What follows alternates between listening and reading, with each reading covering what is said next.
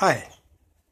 From Alok Asthana, these are some very insightful learnings after reading Jawaharlal Nehru's book, The Discovery of India. Jawaharlal Nehru, as you know, was the first Prime Minister of India.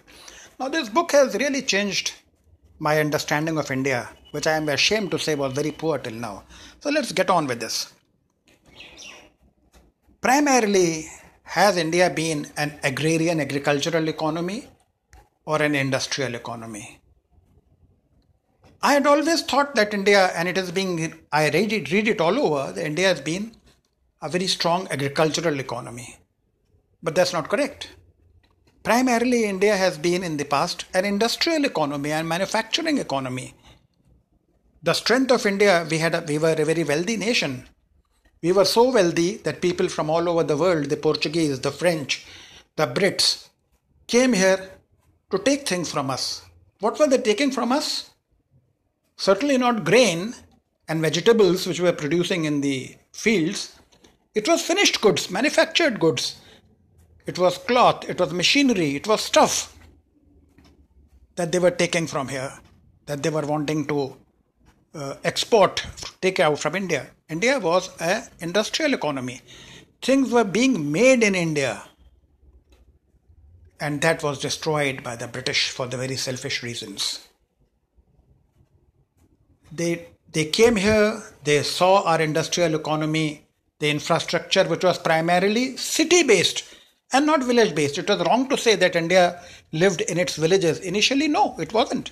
Since it was an industrial manufacturing economy, India lived in its cities, in whatever form they were. Calcutta, Hooghly, Dhaka, that is where the majority stayed and made things, manufactured things, which was traded the world over. The Brits came here after some time.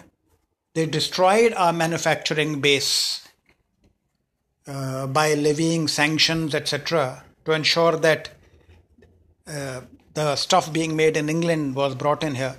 And thereby, millions and millions of people, artisans, people who had skill in their hands, were forced to shift out to the villages because there was no job left in the cities.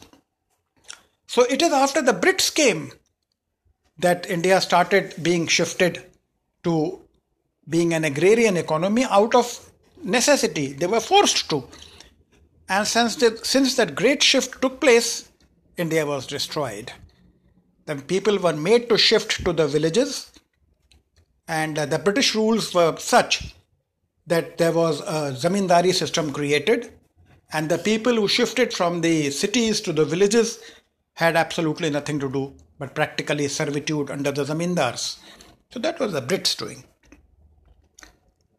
The second point I realized is about how Indian history, the contemporary history, shows how hatred against the Mughals and by reflection their religion, that is Islam, being created in India of today, is being said that the Muslims did all the harm and therefore the Muslims must be punished. Yes, indeed, the Mughal emperors did destroy some temples. They did create cruelty. But that's the way a ruler worked and still works. That has nothing to do with religion.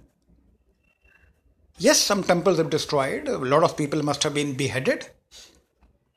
But was that so much that today we use that as an excuse to project that Islam and every Muslim is an enemy of India because of what Aurangzeb did? What Aurangzeb and the Mughals did was absolutely nothing to what the Brits did to us. In just about 150 years, they looted India. You should know that the word loot is a Hindi word, and it was so prevalent in the conversation of the Brits that it soon became a British word in the English lexicon.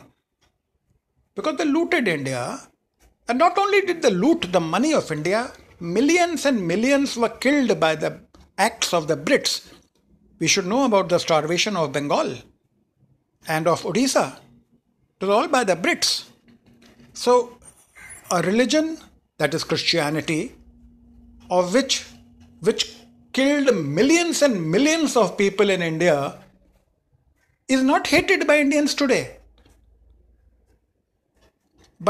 And people who took money out of India to their homelands. The Mughals killed very few in relation, comparatively. And they came here, they married here, they died here. And they are being made to appear as the villains of the peace. Whereas the Christians, who literally killed about 10,000 times more than what the Mughals killed, and took the money of India out of India and destroyed India's economy, their religion, Christianity, is not being treated as the enemies of India. And why is that being done? That's purely BJP's game.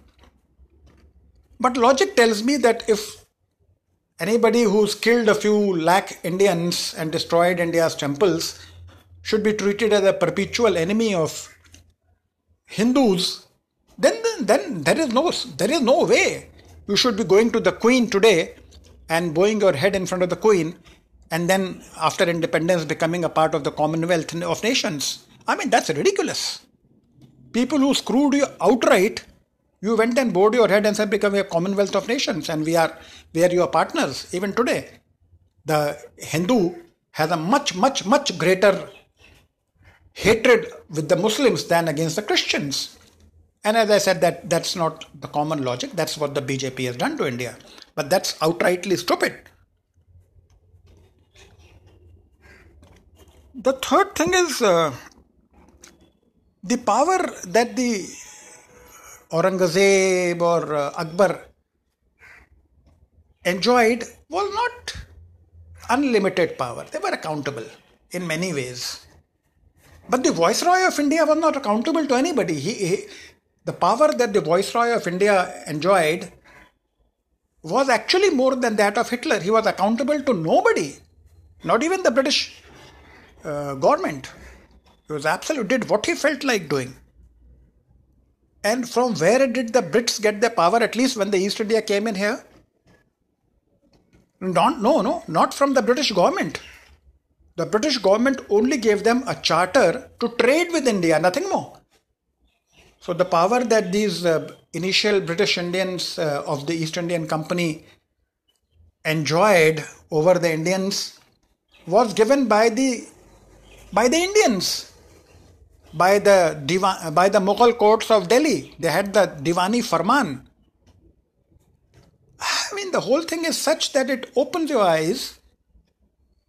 And so the power to screw Indians was not given by the British crown.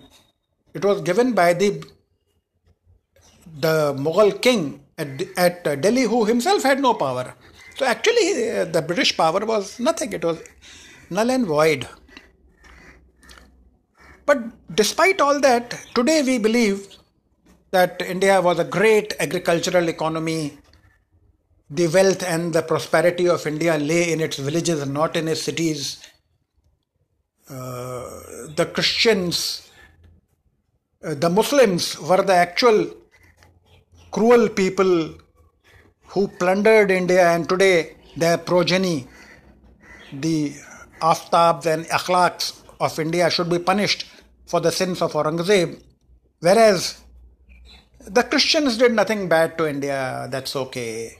India was in any case a third-class economy. They just came and gave you everything. So the Christians, we have nothing against the Christians.